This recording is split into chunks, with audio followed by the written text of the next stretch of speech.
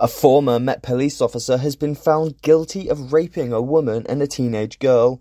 Residents of an estate have raised concerns over a 5G mast, and a local football team have pulled off a transfer coup and welcomed home a former player. I'm Ash Jones, and this is your daily update from Suffolk News. Up first, a former London police officer from Suffolk has been found guilty of 8 charges of rape, including against a 16-year-old girl.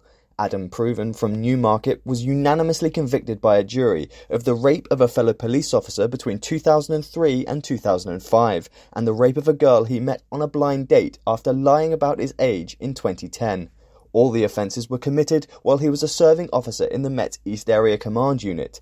The Metropolitan Police said he abused his position to win the trust of both victims. He is due to be sentenced on August 21st. Also, residents of an estate said they feel trapped after a new 5G mast was placed and another due for a neighbouring estate. The 15-metre pole and equipment cabinets were installed in Baldwin Avenue on the Mildenhall Road estate in Bury St Edmunds earlier this month, following the approval of a January planning application. But residents on the street felt they were not properly notified by West Suffolk Council and have raised health concerns. However, the authority said residents were informed of the plans through public notices, while 3 said it complies with guidelines to ensure that no harmful levels of radiation are emitted. And finally, Bury Town Football Club has welcomed a former player back to his hometown team. Former Ipswich Town midfielder Ed Upson has returned after a stint at Stowmarket Town. He left the professional game last year in a bid to look after his family.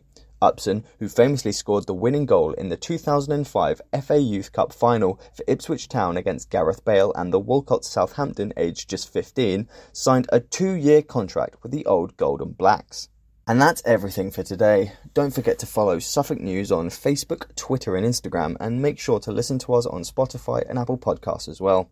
You can also subscribe to the Isle of Media News app. Just head to suffolknews.co.uk/subscribe.